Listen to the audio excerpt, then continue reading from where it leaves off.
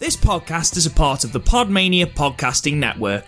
Check out podmania.co.uk to check out more of our great podcasts, features, reviews, match ratings and previews spanning the crazy and diverse world of professional wrestling.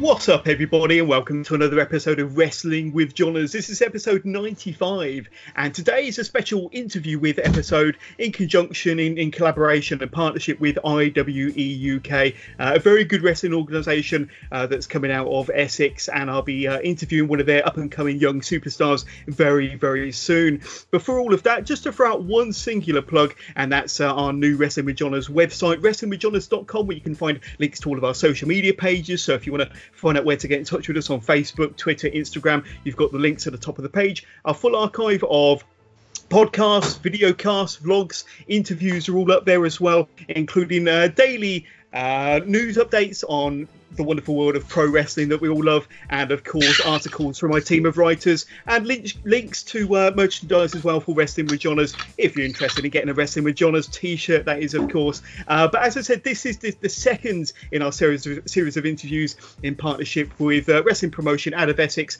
IWE UK, to help shine a bit of a light on some of their many up-and-coming young wrestling talents. And my next interview in partnership with IWE UK, of course, is the very exciting Maverick Blade. So, Maverick, good evening. Thank you for coming on the Wrestling with Johners podcast. How are you? Yeah, I'm doing. I'm pretty good. I'm excited to be here. First podcast, so I can tick that one off the list. I'm very much ready to do this. Excellent. No, we're very, very happy to have you on board, and really happy to be working in partnership with IWE UK. One of my kind of favourite questions I like to ask any guest that comes on the podcast, and with any of my interviews, is about my guests' kind of love for professional wrestling, and their first kind of taste of professional wrestling, their first recollection of seeing professional wrestling either in person or on the TV screens. Can you remember that far back to when you first kind of saw professional wrestling on TV or wherever it might have been, and kind of what got you hooked about it, essentially? So tell us about your fandom for pro wrestling then. Yeah, I guess I sort of I found it quite late on. I was probably about 11 years old when I first sort of saw wrestling. I always had heard about it through friends, but I'd never watched it. And I remember just at my dad's house one day, and I was just flicking through the channels and I saw it. I can't remember what match it was, but I just kept watching, and then when I went over there next week, I would have it recorded, and I just sort of kept watching it that way and got really, really heavily into it. And I think it was that classic thing of just seeing it on TV, and it made a massive impression on me. I think it was just the flamboyance, how big the characters were, and also like the athletic side. You know, these guys are doing some crazy things in there. And I think it just resonated with me, and it was something that I wanted to do from very early on after I found out about it. Yeah, and can you remember some of your favourite wrestlers from back in your kind of early wrestling fandom? Who stood out to you back in, I suppose it would have been the early or to mid 2000s? Can you remember who were some of your favourite wrestlers back then? Yeah, so I started watching just after WrestleMania 24. I think that was the first pay-per-view that my friend burnt onto a disc for me, and that was when I really started getting into it. And the guys back then that really I was drawn to, there was two of them. It was CM Punk and Jeff Hardy, and those two guys, Punk with the whole straight edge thing, that was something that was massively important to me. I was straight edge for about 3 years when I was younger, yeah. And Jeff Hardy was just. There was something about how he was just being himself, and it came across as being quite natural, because I think he is this character, and he's just letting it show, and he's just having fun with it. And I think that was what drew me into him. But both of those guys were very influential to me. Yeah, and no two better wrestlers than Jeff Hardy and CM Punk to kind of get you hooked into professional wrestling, I suppose. But how would you say that your love for wrestling as a fan has changed over the years, especially as you've kind of got a little bit older, got a little bit wiser, and now that you're involved in the business itself? How would you say that your love for professional wrestling as a fan has changed, as your tastes changed, as your kind of love for certain organisations changed as the years have moved on? Yeah, I think it's just it's not necessarily been changed, but it's just my knowledge for it has just grown, and I've never really found a promotion that after I've watched it I wouldn't watch again. So I don't watch many promotions consistently, but I will watch anything. All the different styles, it all interests me to see the different takes on how things are done. Obviously, how it's presented differently now with being involved with the running of IWE as well. The perspective changes, because now I'm looking at not only what's happening in the ring with the two wrestlers, I'm looking at how it's being produced, how the show looks, what measures they're taking to make sure that their production looks as good as it can be. I think you have the different perspectives on it, just as a result of obviously being in that position yourself. Yeah. Would you say you watch a lot more indie wrestling nowadays compared to the mainstream product? How has your kind of wrestling choices changed? Certainly, talking today, 2020, do you tend to stick with more the indie stuff because that's what you're involved in, or do you still dip in and out of the mainstream stuff? So a lot of my friends come and watch the shows with me. So we watch a lot of WWE's content. NXT is the favourite right now. Uni students seem to be eating it up. They're really enjoying it. And I think it's just the way they're presenting their content. It's a lot more serious than what we're used to with WWE. So that's one that sticks out. As for the indie stuff, I'm quite lucky that we get people sending tapes into IWE with the links to YouTube and stuff. So just as a result of that, you get exposed to all sorts of companies from all over the place. And I think that's quite exciting, because you never know when you click on a link what you're going to see. It could be anything. I've seen some guys who send, and their stuff is comedy, and it's really, really well done. And I think it's just exciting to be able to be in a position where that's sort of just being given to me, and I'm not going out looking for it. It's sort of there in the inbox of the page as like a little library that I can dip into whenever I want to revisit bits that I've enjoyed. Yeah, that's really cool. That's really cool. And tell me a little bit about you wanting to become a professional wrestler. So can you kind of think back to what sparked that desire to want to become a professional wrestler at the very beginning? How did you kind of make that decision to say one day, I'm going to be a professional wrestler? Is it a desire that you've always had, or is it something that kind of happened all of a sudden, kind of more recently? I'd say it was a more of a build. So I was obviously watching it for a couple of years, and then I went on a family holiday to Butlins, and All Star Wrestling, obviously they run shows on the camps. They were doing a show there, and we went to watch it, and two of the guys on the show, who at the time I had no idea who they were, but it was ended up being Sheamus and Wade Barrett. Right. And obviously I think I saw those guys on that show, and I was like, oh, this is pretty cool. And then when I saw those guys pop up in WWE, I think it clicked in my head that actually this is achievable, because people that I saw a few years ago working at this small holiday camp are now over in the States, and they've made it big. And I think that made the link in my head that it was something that can be done. And I think that was one of the reasons why that decision ended up being made, because from the second I made it, I was dead serious about it. I think I was about 16 years old when I decided that I wanted to be a wrestler and be involved in the business. And I told everyone who would listen, the way I was going to do it was I was going to save up all the money that I could, and I was going to buy a ring and put it in my garden so that I could train whenever I wanted to. And I was dead serious about it. No one believed me, and then obviously it ends up happening, and people start to take it more seriously. But it was one of those things that after I'd made that decision in my head to do it, I knew I was going to have to go and do it. Tell me a little bit about the whole process then. So how did you find out about the training school to start off with, and then eventually taking that big step to turn up on day one, learning all the basics, taking your first bumps? It must have been quite a daunting start to kind of getting into professional wrestling, learning the ropes, so to speak. Tell us a bit about that process and how it all started off.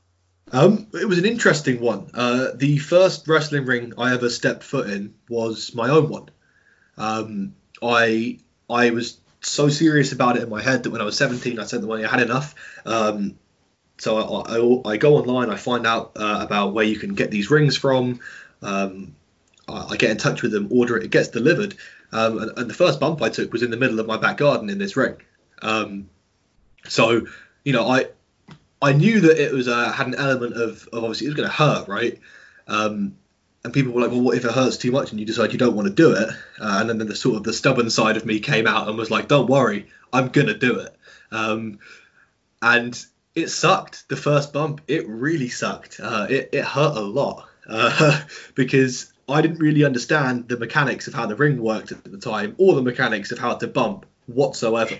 And it sucked. It was bad. And I sort of, everyone was sort of watching, seeing what it was going to be like, and I sort of had to just sort of firm it and sit up and say that it was fine, because after you've just spent $3,000 on it, you don't want people thinking that you've wasted your money. Exactly, yeah. You know, and now when it's taken up half of your mother's back garden as well, you really don't want them thinking that you made a mistake, so you have to just stick it out. And then did you find a wrestling school? I mean, what was the next step in terms of your development? Obviously you continued practicing in your own ring. You were very, very fortunate to have your own ring, but did you go somewhere and kind of pay a school to develop you further?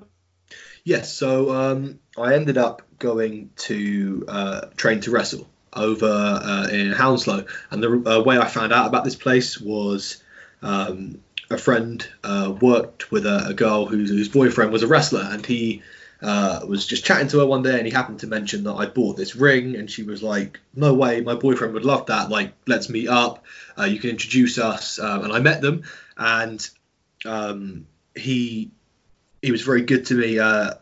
We sort of got in the ring and just did a little bit, and he just wanted to see like at what point I was at, I think, having like not actually been to a school. And obviously he's the one who introduced me to Train to Wrestle in the end, and I went over there and spent a little bit of time with those guys, Terry and Liam there. They were fantastic, and they were good because they didn't just teach you the in-ring stuff, they were teaching you how to handle yourself as a businessman as well.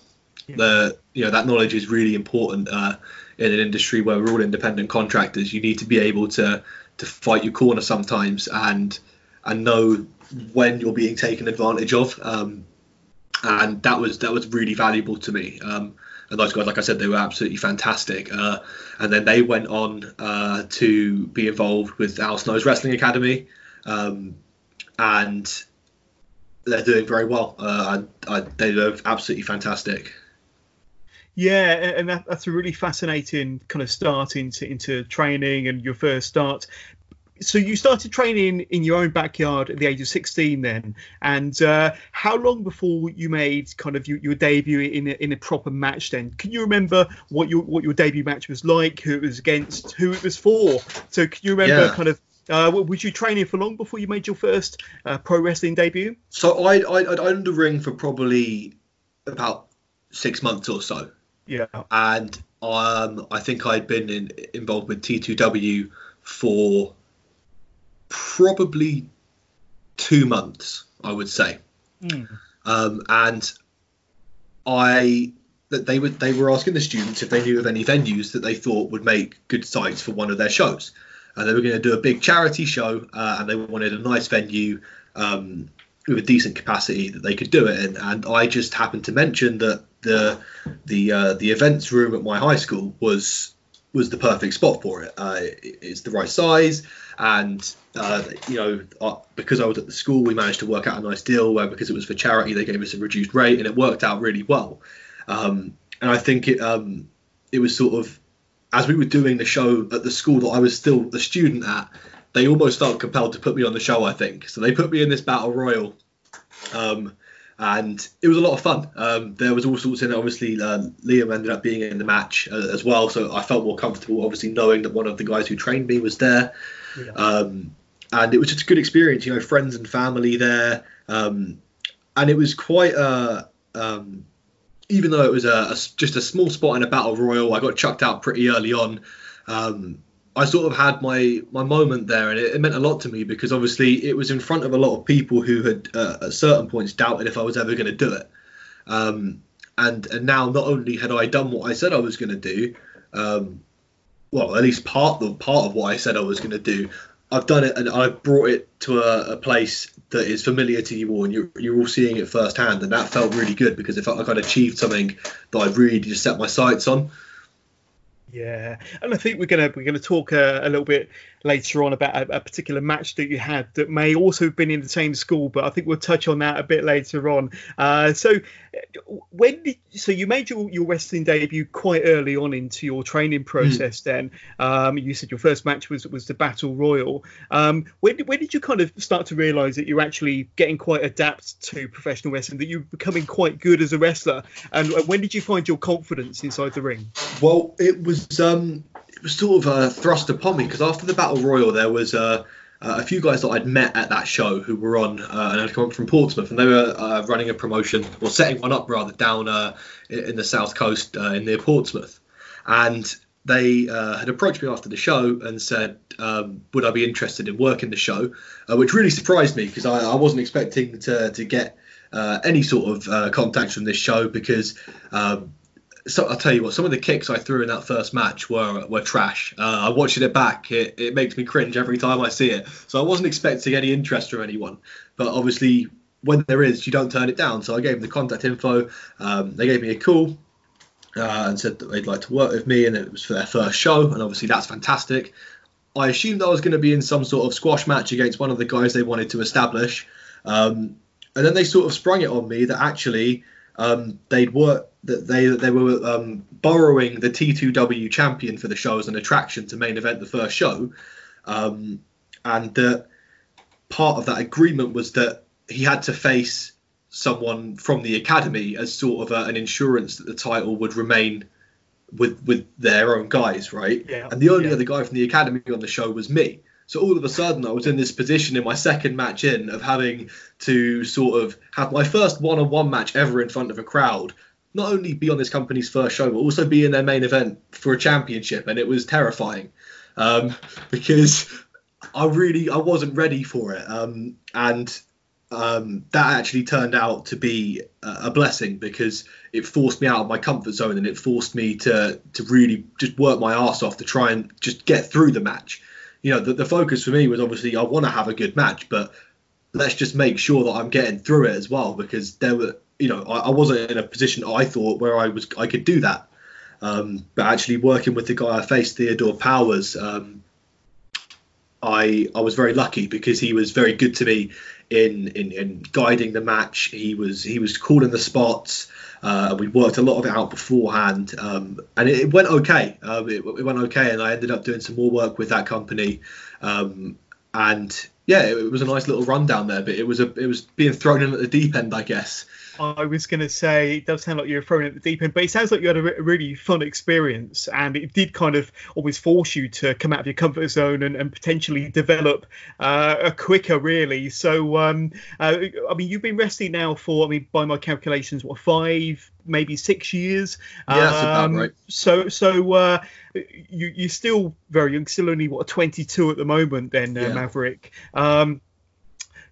Tell us a little bit about your kind of your gimmick then, your character, because when you started, I'm guessing that you didn't really have much of a gimmick or a character, but how would you say that your gimmick was? How has it progressed and how has it developed through the years to the point where we've now got Maverick Blade in the year 2019, 2020? So kind of how have you made that progression with character and with your gimmick through to what we've got today then? It's an interesting one because obviously when I had my first couple of matches, especially for the Battle Royal, it was on sort of short notice. It was sort of, we didn't know if we were going to be in or not.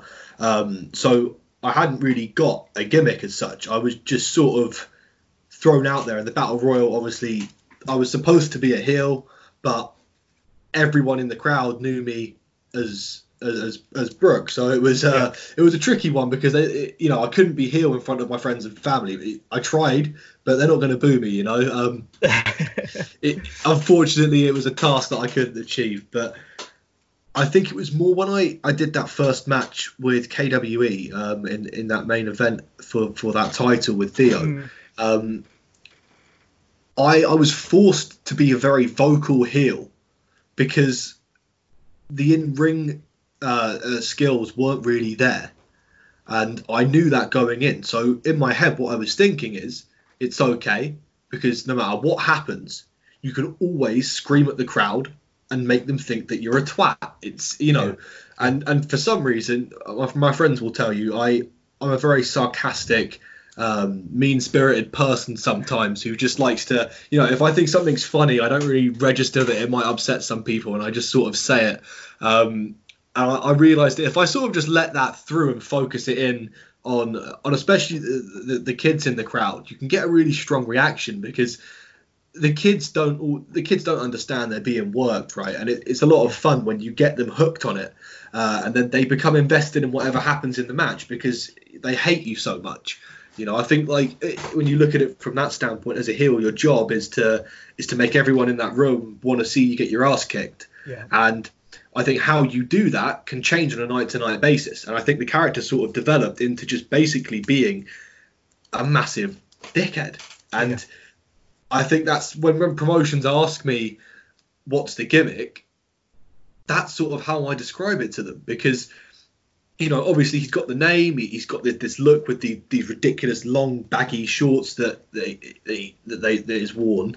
And people are confused by it at first, but I designed the gear to not look like this. The shorts were supposed to come and be normal length, but when they came like that, and I had to wear them for the first couple of matches, I got comfortable wearing them. I realised that because they looked so stupid, people were expecting me to come out and be goofy and to tell jokes and stuff. So when I switch it and start screaming at their children and making them cry, not only do they hate me because I've made their children cry, they hate me because it's not what they were expecting either.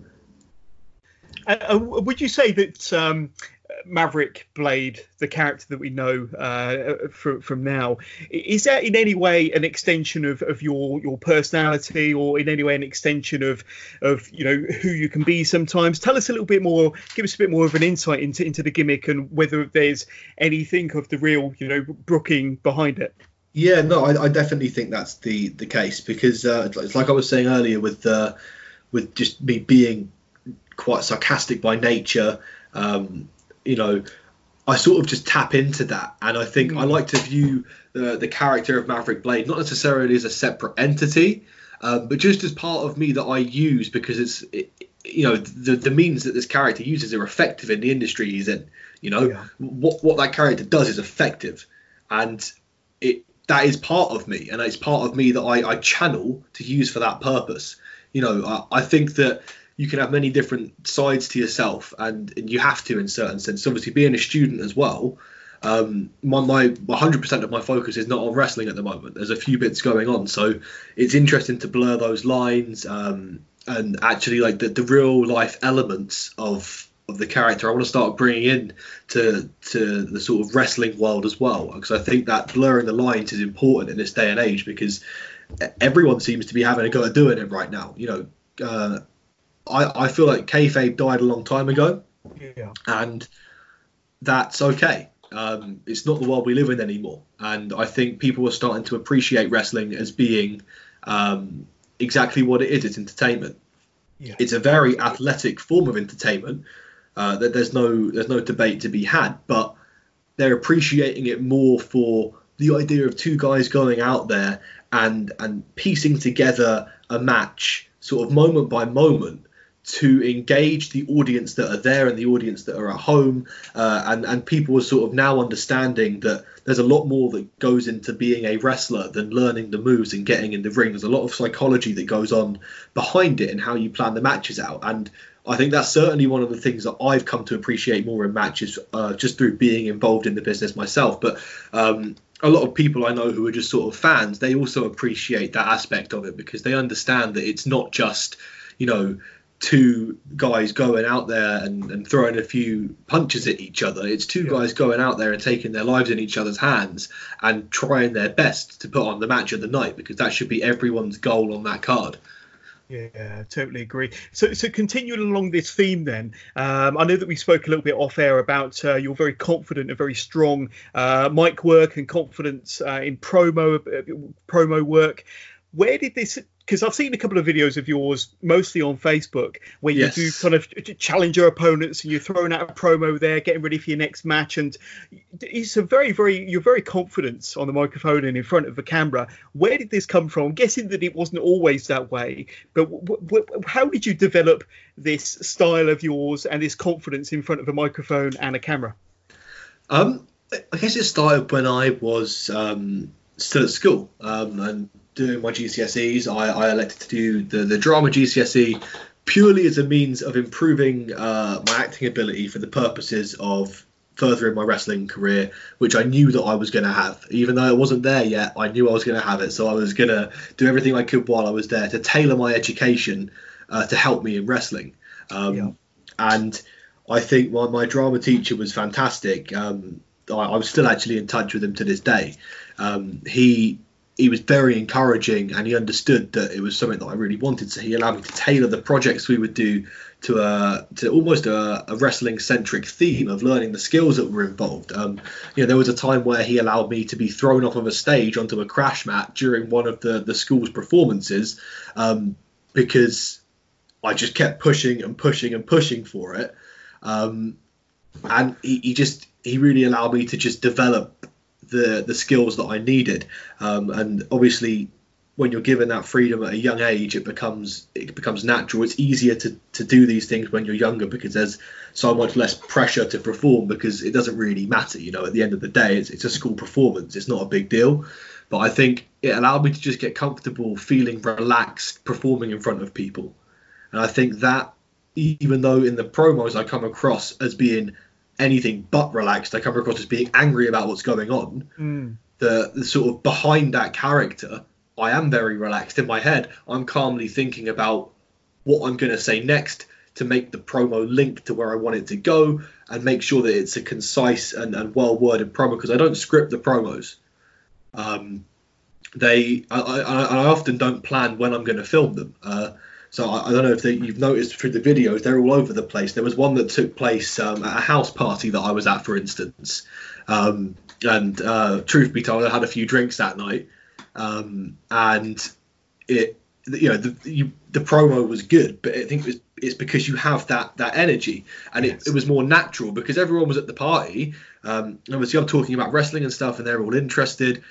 And someone was like, "Oh, well, can you show us?" And obviously I'm not going to start chokeslamming people through tables and stuff. So the next best thing was a promo. And I said, well, I've got this match coming up. I guess I need to film this video for it. If you want, I can do it now. If one of you don't mind just holding the phone and filming it. And they were like, oh, yeah, sure, this is great.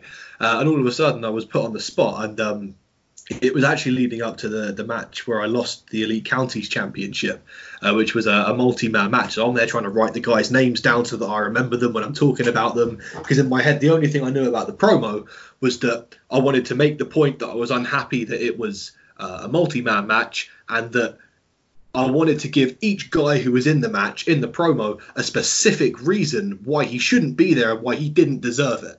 So the promo for me essentially was sitting in the middle of this party with someone holding a phone, and looking at the names on the list and just going through them off the top of my head, just tearing into them as much as I could, not just on a level of what's happening storyline, but trying to blur those lines as well. And it's just fun for me. I don't like to plan them too much, because then they don't feel natural.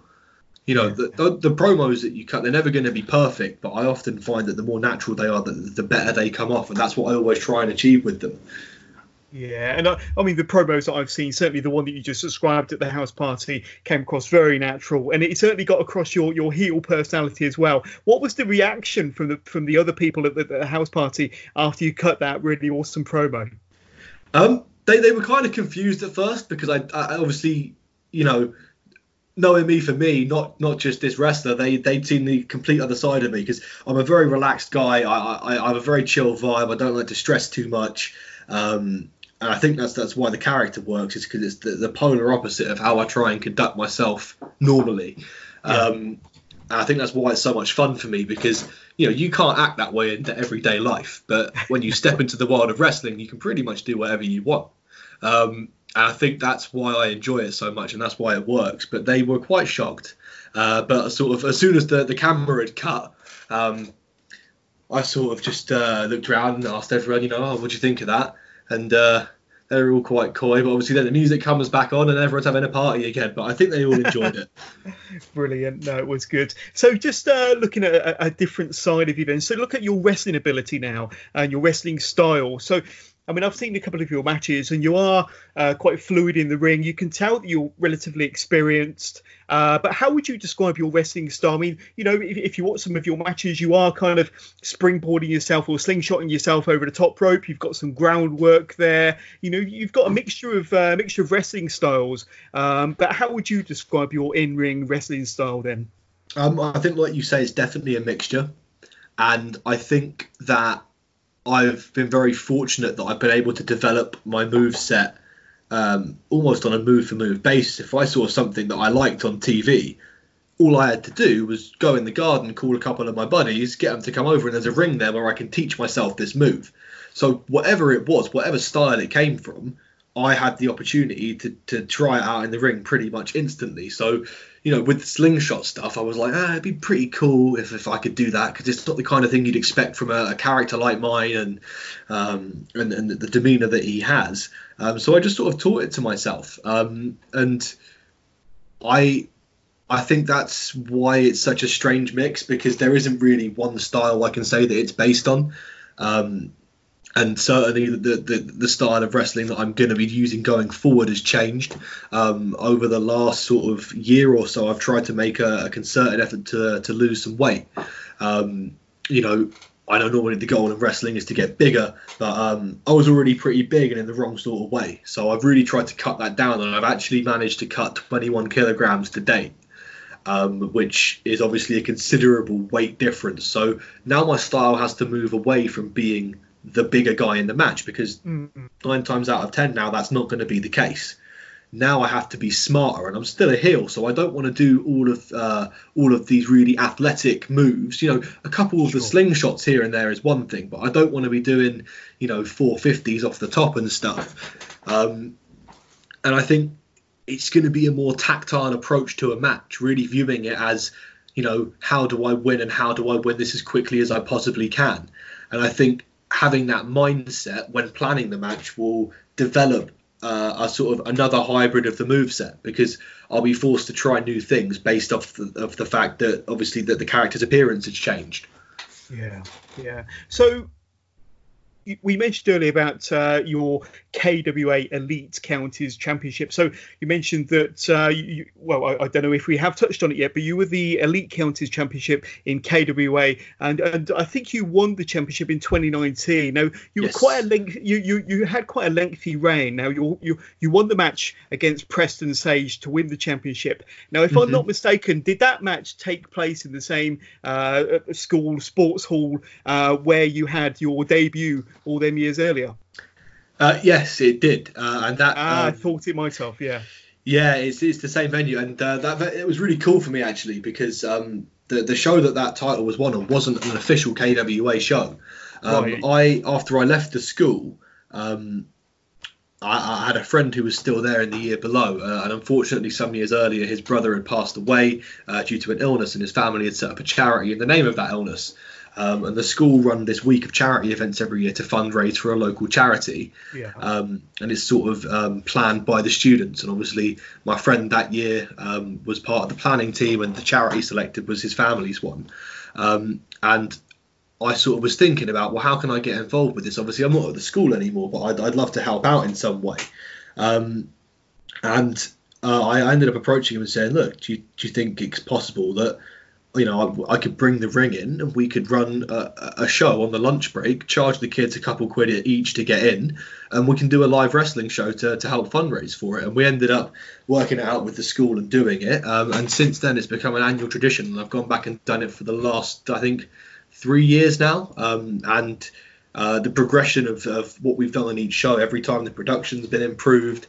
Last year, I had another match for the Elite Counties title, which I was unsuccessful in against Logan Bain.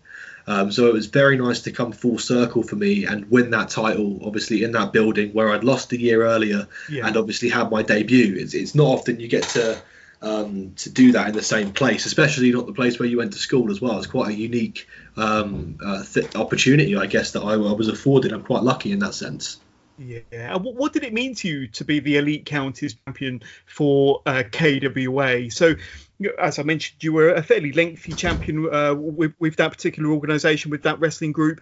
You must have been very, very proud. I think this was your first championship, Maverick. So tell us what it meant to you and kind of what that whole reign meant to you. But you said earlier that you lost it in a six-man match. But tell us about everything that was involved within your title reign last year. So obviously winning it on that day was very special because obviously it allowed for friends, family to see it, and it was just a pretty feel-good moment for me because it was one of the rare opportunities where obviously try as I might to be a heel in that building, I'm always a face, and I think that's okay. It's okay to get cheered in your hometown. It makes sense. There's no point trying to hide and shy away from that fact. Of course. But it was just a lot of fun, and that's to me what's important about it, is that it was fun. Everything about that show was just a good feel, and then the title reign that followed was again just fun. The guys that I got to work with, I loved every match I had for that title. I tried to, as much as I could, promote that title.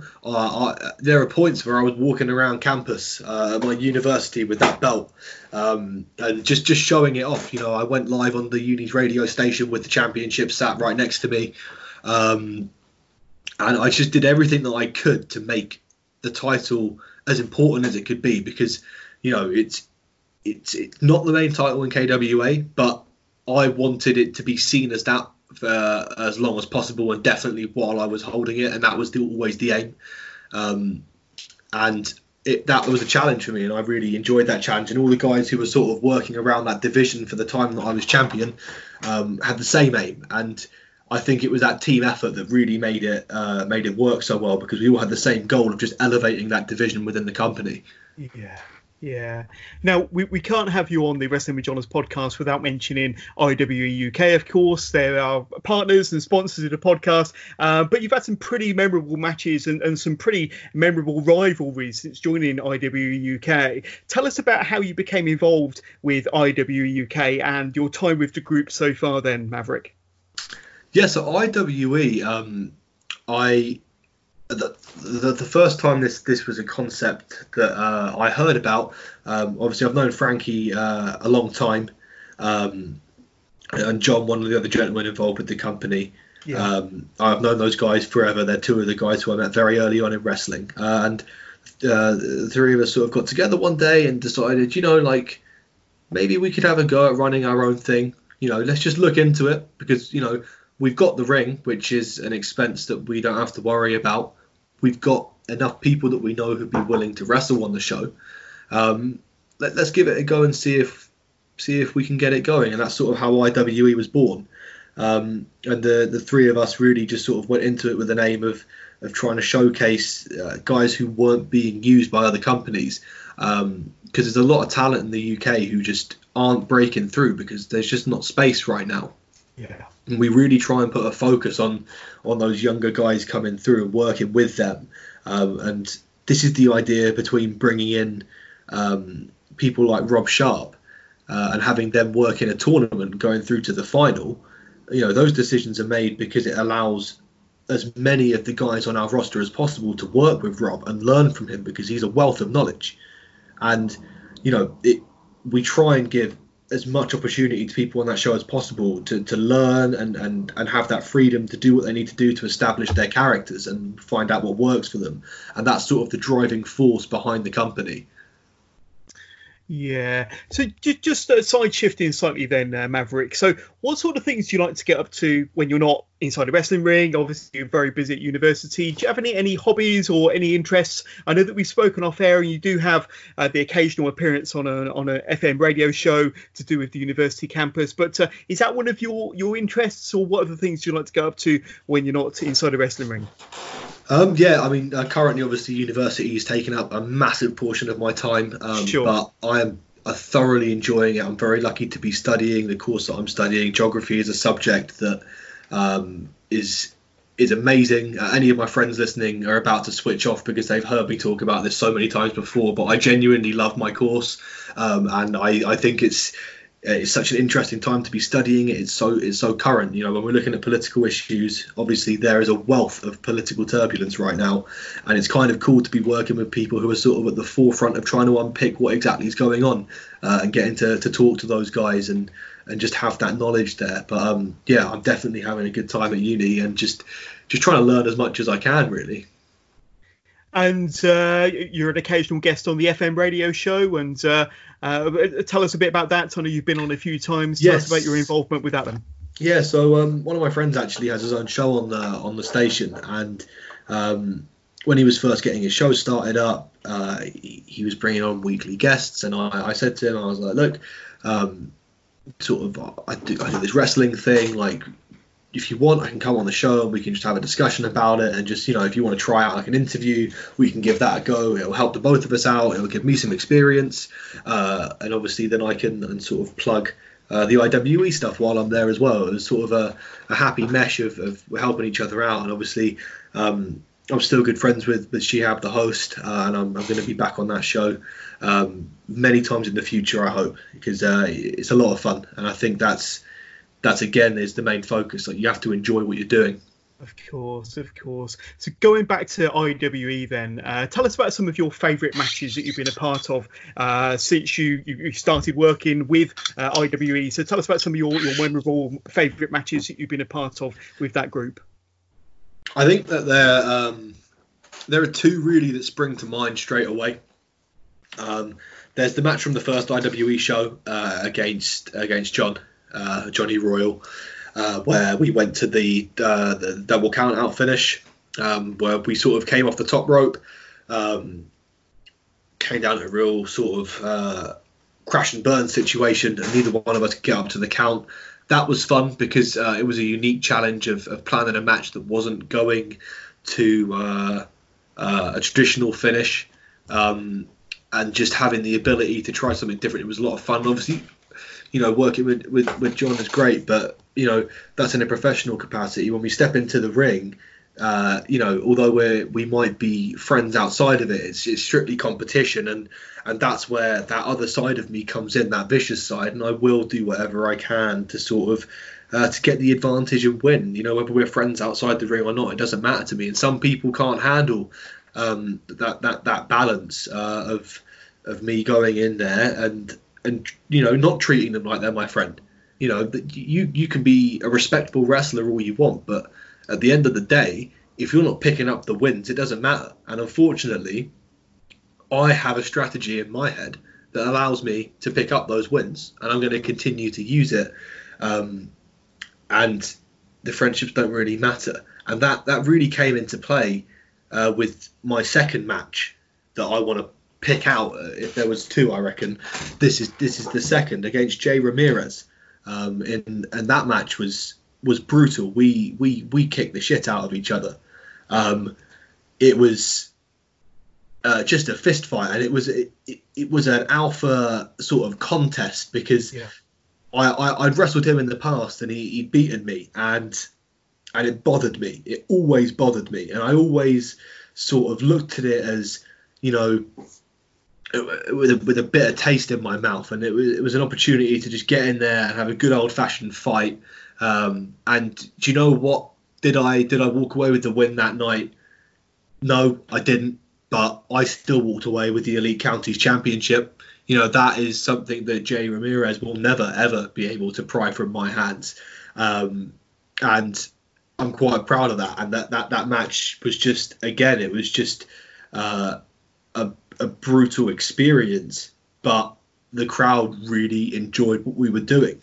And I think you always have good chemistry with people. And, you know, it pains me to admit it, but I have good chemistry with Jay in the ring. Whether we agree on certain other things or not doesn't really matter, but the chemistry is there. And I think that's important in why those matches, I feel, were the two that stick out in my mind. Yeah. So you've mentioned a couple of wrestlers that you've had some really memorable matches with. Are there any wrestlers, whether it be with IWE or other organisations that you've wrestled in, any other wrestlers that you haven't had a chance to get into the ring with that you'd really like to?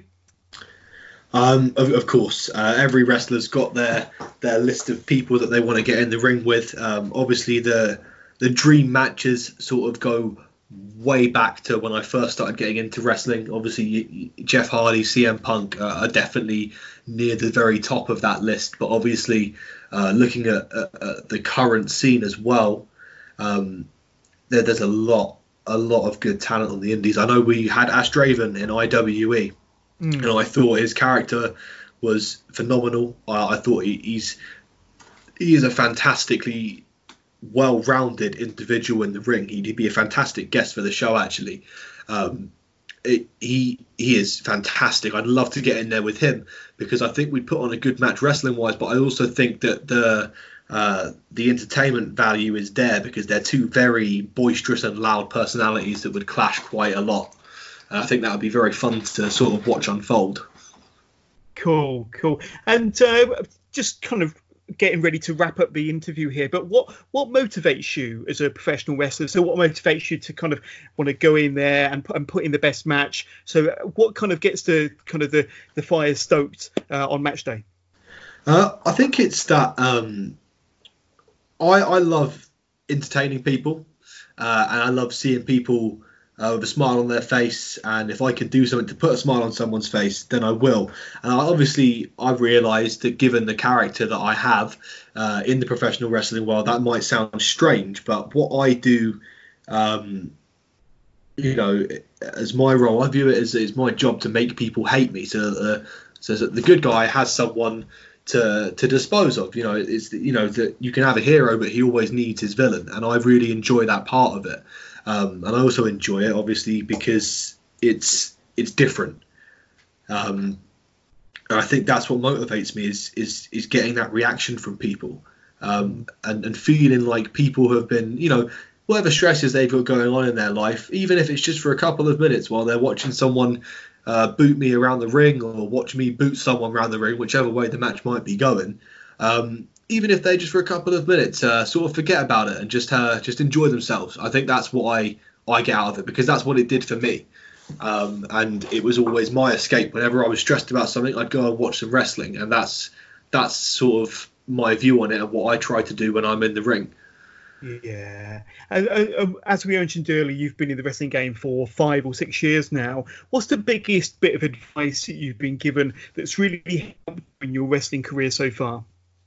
I think just like with the characters, be yourself, because it's the best way to come across as authentic. That's the one thing I would say as far as working out who you are in the ring goes. But obviously also just to make sure that you're keeping up to date with your training, make sure that you're eating well, and just trying to be the best person that you can be. And that doesn't always mean being 6'2" and weighing 250 pounds of muscle. That's not what it is, but it's making sure that you are looking after yourself at the same time, because it's okay to be a different shape to the traditional wrestler. You know, in this day and age, I don't think anyone can argue that the shape of your body would hold you back. Is a lot more based on what you actually do in the ring, which is the right way to go. Yeah. But there is that element of looking after yourself, because you are still putting your body through a great deal of stress. And I think that's the other thing, is just to make sure that you are looking after yourself. Go to the doctor regularly, get checked, if you've knocked your head, make sure you're getting the concussions checked, because that is a major issue right now. And if you get it diagnosed and you sit out for a few weeks, you might not like it, but long term, that's going to do you a wealth of good. And I think that's probably the biggest takeaway that I would want people to have, is that they're looking after themselves. Yeah, some good advice there. So where can the listeners of the Wrestling with Johners podcast see for any cards that you're going to be a part of fairly soon, Maverick? Yes, so obviously we've got the IWE shows. We've got February 22nd. We've got Gold Diggers at the Writtle Sports and Social Club. That is sort of in the Essex area. And that show is going to be a tag tournament type deal.